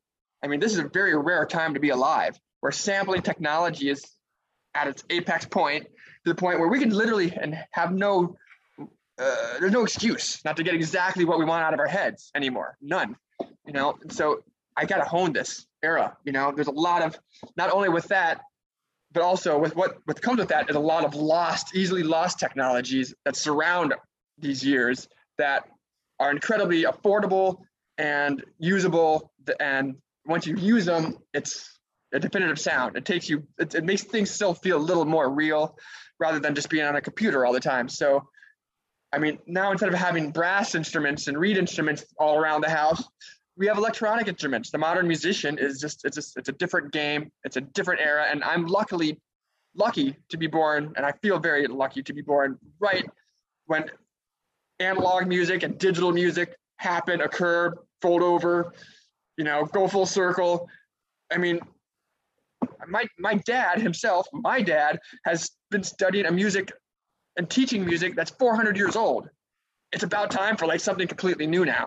Rock and roll brought us on. 80s brought on electronic music, and it's just like, yes, I mean, this is where things are. I can't not be involved with this if I'm going to be like a forward-thinking musician at any level. So it's like, yeah, by default, you have to become an electronic musician. I mean, you just have to. I mean, it's just too much. There's too many things you have to learn how to use anymore in order to like make a record or perform on a record. I mean, it's all about that. I mean, and it's not just like learning one thing. You have to learn hundreds of things anymore. And that's what I take on. I'm trying to embrace that with as much classical knowledge as I can retain still, and a forward-thinking sort of like a mentality with how I write or what my concepts are. I mean, I just have to embrace that crappy drum machines are awesome. And then they really are. If you know how to program and being a drummer and knowing how, I mean, I had to learn how to program drum machines in the rods so I could program. I wasn't programming like house beats. I was trying to emulate exactly how I would play it with dynamics, and then replicate to a T every note of how it could be played, the best of a DR660's possibility. That turned into like advanced programming, which turned into more creative things down the road. But it was essentially made for my drum program was for an educational purpose. My band, I had to make a mock version of a part, program it, show someone else who's going to play it live. They learn it from that. If you are really good at programming, that's where it all comes from. It was for live, but now it's just hyper, you know, reached itself into like futurism and like, you know, postmodernisms and all sorts of underground cultural, you know, electronic movements that I'm now immersed in. It's just something that's just it's just a very what's just of the times, a sign of the times. That's all it is. I mean, I can't deny. Like, I'm not going to be a guitarist the rest of my life. I was a guitarist for a brief period of my life because that was the tool that it took, you know. And I never, you know, and same with the voice and being a front man. You know, I applied myself to the scenario, and that's kind of what I'm doing now. Not on stage, but you know, that's the definition of being a modern musician. You just have to be a kind of a jack of all freaking trades. And if you want to get a record done and you don't have any money, learn how to make a record from the ground up and learn how to finish it. You know, learn how to master, learn how to build your own instruments, and learn how to master your record all the way through by yourself. It just, to me, seems like what we have to do anymore. And that's a lot to do. So with that goes, it's programming. There's tons of programming involved you have to do, which I accept. It's fun. I have a geeky mind too, and that's kind of split right down the middle of like, you know what I'm saying. But it's just embracing the times. It's as simple as that. And I think that you guys did a lot of really good tone coloring in your production, particularly when I look at how, like say, Fake Magic 8 Ball, when you go to the bridge, the production style changes completely. Yeah, we did that a few times on that record. It's freaking fun. You know, it's great. It's great to be, but not do it in such a disjunct way. You know, it's hopefully, you know, the chords will lead you there. Also, it's a different feel, but you know, having a bridge or another part of the song that goes there isn't unheard of. But it was something I wanted to do as far-fetched as that even was. It was like, oh my God, look what we just did. We just kind of busted out into a bossa nova right there or something. Mm-hmm. It's yeah, like, and there's bossa elements in Radioaction. Yeah, exactly. And it's just like, we always had a you know, soul, jazz sort of thing to us that we always kind of, my brother and I came from, especially, that, you know, we started delving in lightly into those territories of, you know, beat making and more dance, not dance, but drum machine music, something that's not quite so tribal. But it was just an attempt to evolution of what we did, which of course, the more we did that stuff, the more the band became splintered because, you know, it just became more electronic, you know, and then who was needed? No, we needed it. So it's, with so that comes like eventually wasn't going to be a live unit. It just was going that way because, well, for various reasons, the sign of the times, you know, just what was. But yeah, I mean, I think there just became a time in 12 Rods where most members just decided to quit. Well, so, you also had a great drummer in that band named Dave King. Yeah, so you know, you're familiar with Dave King. Yeah, he's quite a character too. Yes, he is. I'd love to have him on the program. He's hilarious. Yeah. He's incredibly hilarious. He's a maestro. Kind of dangerous, but I love him for that. You know, just like Christopher, they have their own personalities. Very unique, and I love those types of people. But that's like, he was your drumbo. It's like you guys always had your drummer that was going to have a personality because you cared about that because all the instruments count. Yep. No, I did. There had to be a certain quirk to every. I mean, just to go with the territory. If you're going to be hyper involved like that and that instrument, that's weird. Is Lost Time album? Is that all Dave King? Yeah. Yep. Oh, well, that's the drum performances are amazing. Yeah. No, he's great. It's great. It's amazing. His yeah. There's a few things I got to admit that I've done to him on that record that I don't want to. I mean, it's kind of funny, and I don't even think he would mind that I told you this. But there's like, okay, you know, in Telephone Holiday, yeah, where everything's had that the chorus. Dave can't do that. He can't play a straight beat. He can't do that for more than a measure until he breaks down. He can't have both his variation or breaks off. He can't have both of his feet do the same thing at the same time, like boom, boom, boom, boom, boom, boom, boom, boom. Because hi-hat, the 4 and the 4 and the kick. He can't. he can't play the same thing over and over for more than one measure. And so I had to cut and paste that entire part because he could not play the straightest disco beat. He can do everything else in the world, but he can't play a disco beat that fast. And it was pretty funny. And he even kind of found that kind of funny too. I'm sure. It was too basic. No, I totally get that.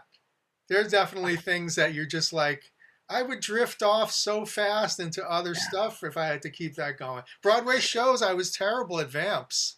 Yeah. I played in the pit. You want me to what? I can't vamp. Yeah, right. No, yeah. The third time it comes around, you got to do something different. Mm-hmm. Yeah, exactly. And that was the struggle. I mean, Dave is he's a bop drummer at heart. So it's, but he had an affinity to want to play with the rods really bad. He kind of forced himself into the group, and we loved it. It was great. But how'd you get that drum sound on that record? Various. I don't know if you've seen pictures of that session, but it's just a piece. I mean, it's a piece together. If you saw, I could probably send you some. There might be even some online, but how is it pieced? It's just like my drum set where it's just like I have like a 20-inch kick drum there. There's a floor tom that's on the ground without any legs on it. There's like a snare with a big cloth over it. There's like one cymbal, but it's like not even on a stand right. And it's just like everything is wrong. It looks like you look at this picture like this is professional. It doesn't even look, this kit doesn't even look set up, and we make these certain, Dave likes it too. That's what's cool about Dave, is that he, as much of a consummate professional he loves the odd shit. He loves why not? Throwing a drum set down there and just beating on it, and we just, half our sounds were just kind of like thought on that approach level of just, let's have a lot of fun here. And this is kind of like, we're going to nail this however we do it. It's just, let's take us to those depths to kind of screw with people and ourselves. Let's not set up anything conventionally sort of issues, which are tons of fun. And it just adds a spark to everything, it adds just a little more aggression or energy or something when you're playing like a kit that's just fucked up. It's fucked up. And it's just, how it is. And it's it's interesting, right? You have to really think a little bit about what you're doing because it's not intuitive of your normal setup. No, and then you just start hitting other things, and it brings, especially if it's stuff you practice, you start hitting things differently. And after a few takes, it's just like, there's a whole new level of inspiration that kind of goes along with that. Dave rarely used his own kits. He always wanted to take my old kits and just put them together weird.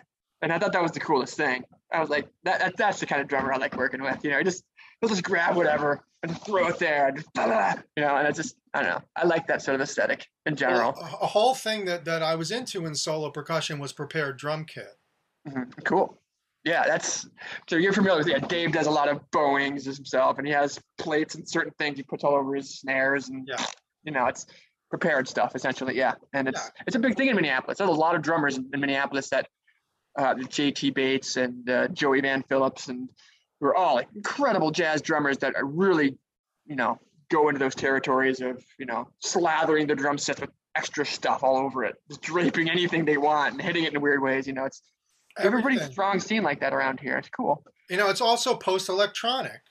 It is. A lot of those guys, that's another cool thing about Minneapolis, is that there's a huge, great tie over between, say, IDM music, like, early electronic music from the 90s, and the jazz scene. And there's a few key players, really great jazz guys in town here who are also DJs that are also I don't know if you've ever heard Adam Linz or there's a few other guys, but ridiculous players, really just top notch. And they have the most incredible records collection, and they're DJing in this a dance night. And it's there's that respect. So it's since the mid 90s, jazz drummers around this town, every one of them had their own drum and bass group, or their own breakcore sort of ensemble, because it was, I don't know, it was the hip thing. All the jazz drummers got it. All the jazz drummers in this town, at least, love and embrace drum machines.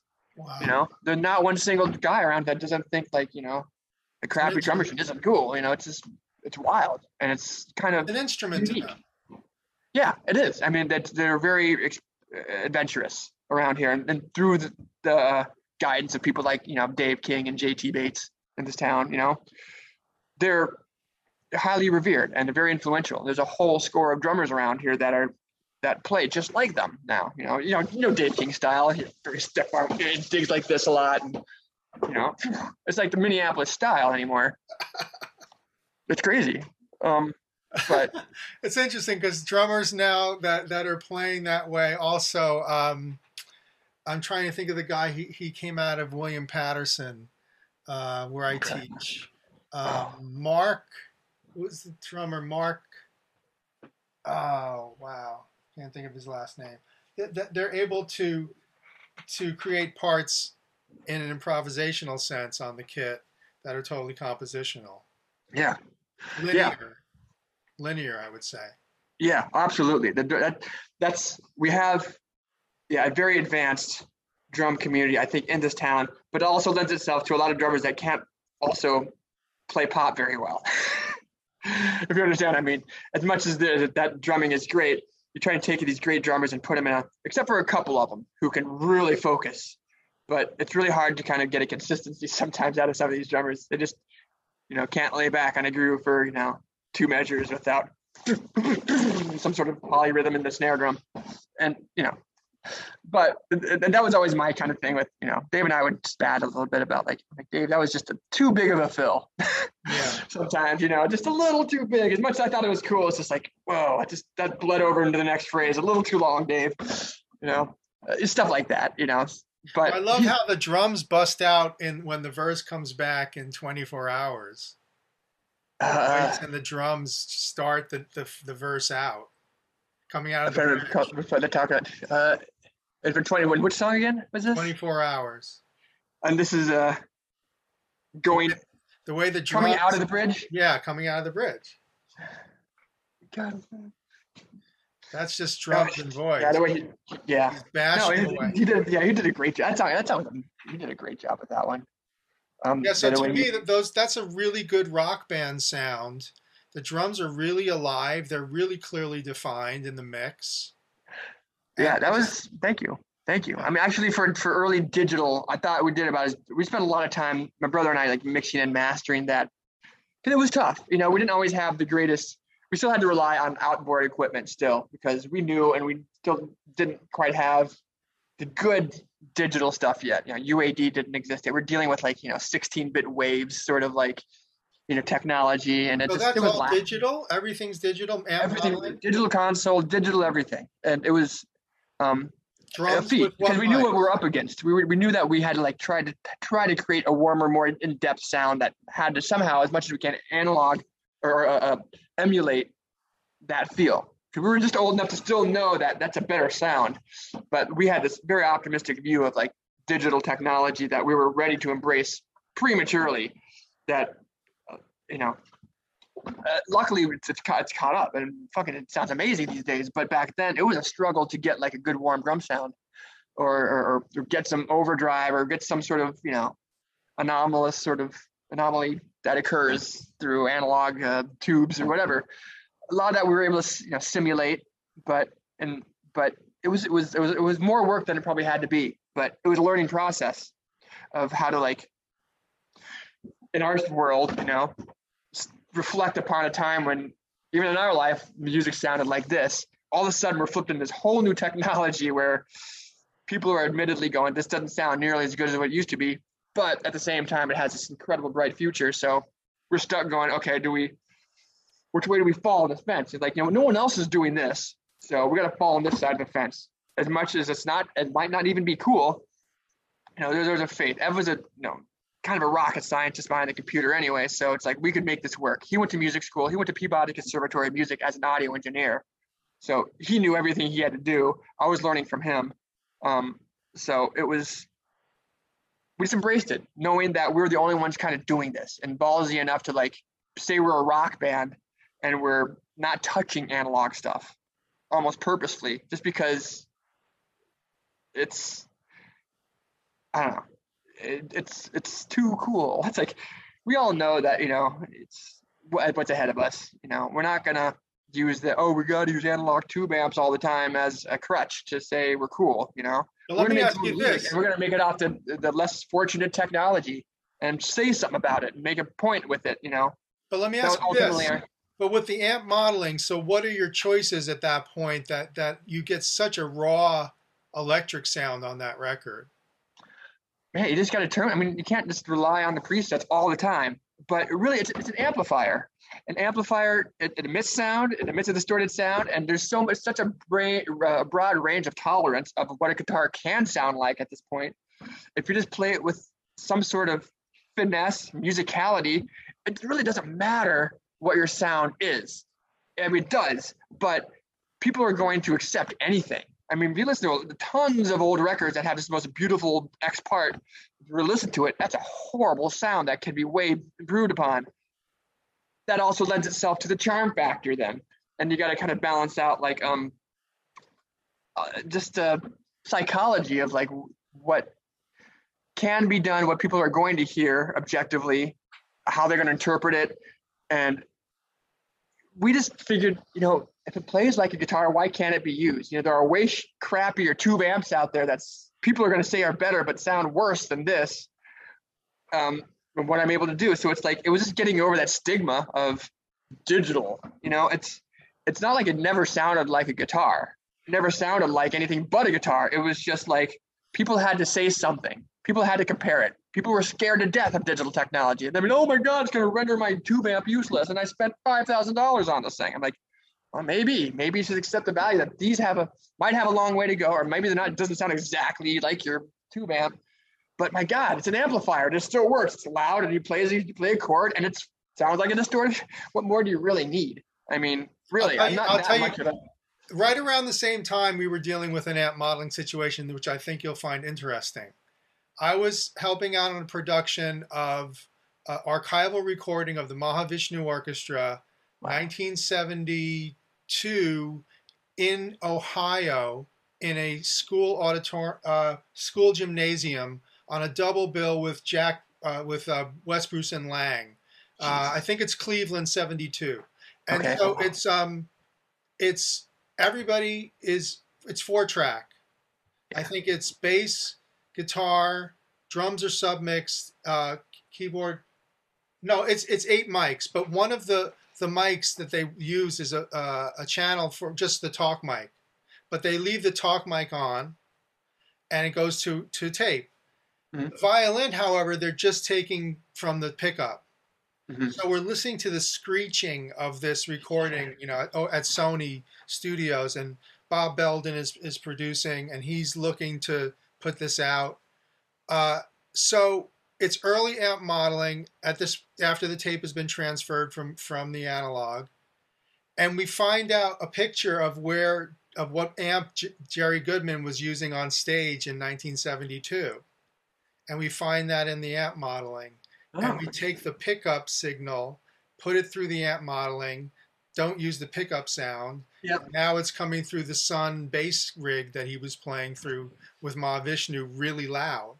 It's an improved sound. I mean, it might not be like a tube sound or whatever, but it worked probably better. Yeah. So that was the philosophy I kind of rooted myself in. It didn't have to be like the best sound, whatever that ideal sound someone's going for.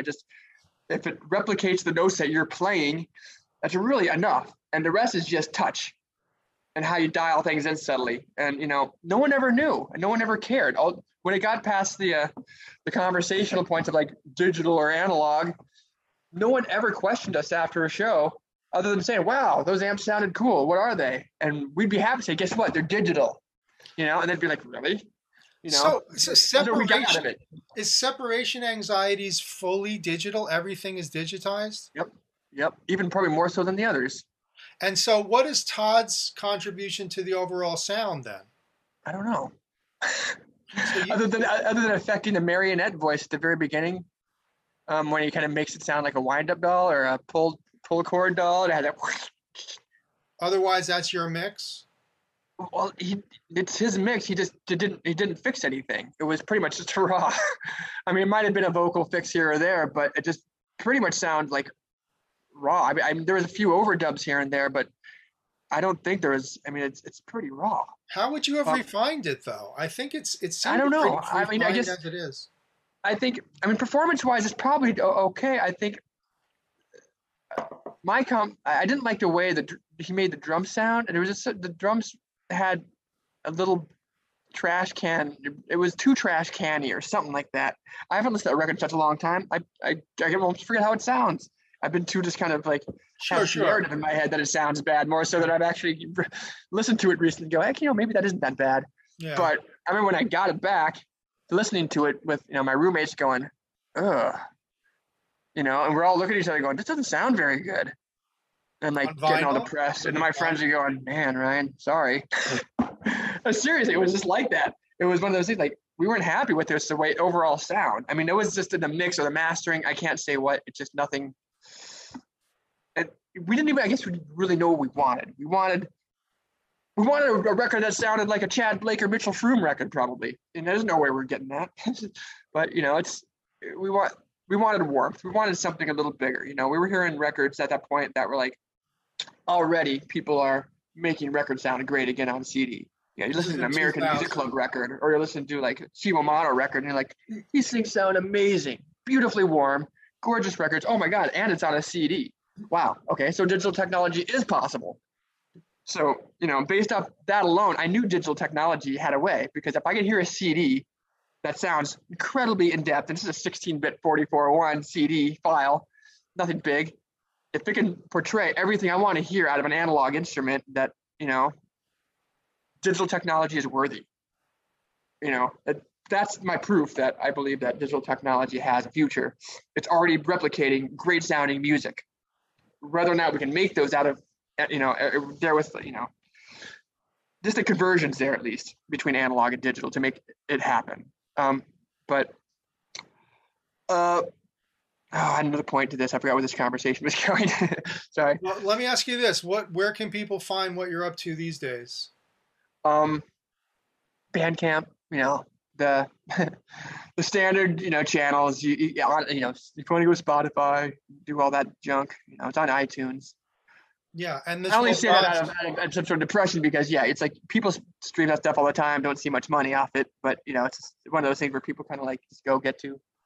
And the 12 Rod stuff is also on Spotify, which I've been checking out there. It sounds good on there.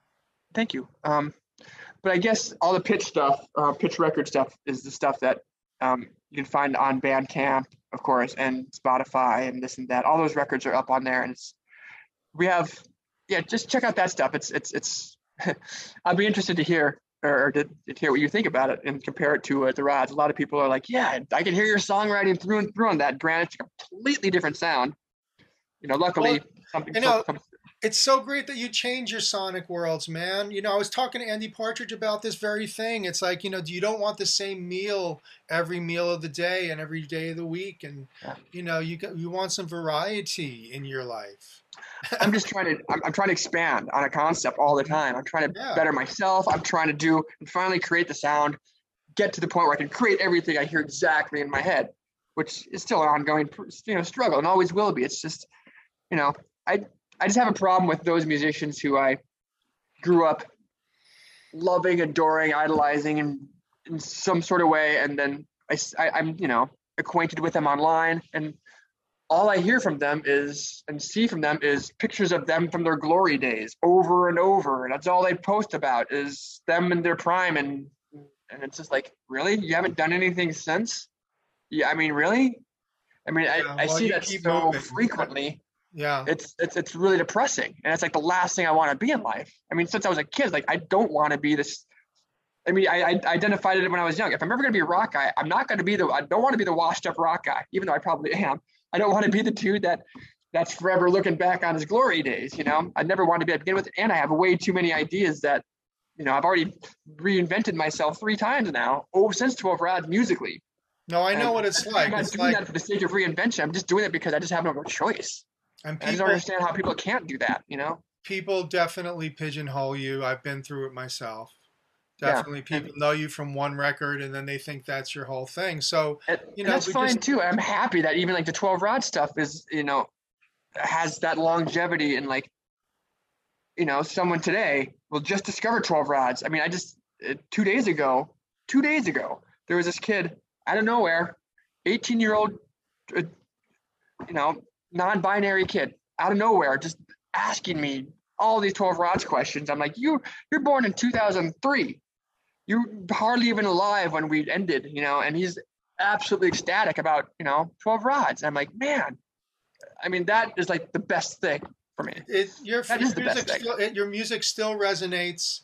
People should still listen to it. Obviously, if the band isn't active, that music stands up, man. And it's such a great body of work. And then they should go beyond that and check out all your other stuff, because the evolving artist is so important in our world. And, you know, it's not about a project. The project is all of the different musical worlds that you want to explore, I think. And so you've always been very interesting to me for that reason, man. And I appreciate you taking the time to chat about your stuff. This has been really great. Thank you, Gregg. Thank you for having me on the show. I look forward to seeing how this turns out and watching more of your program. So thank you very much. Right on, man. Yeah, man. Thank you so much. All right, Thanks for listening, everyone. Check out 12 Rods, Ryan Olcott.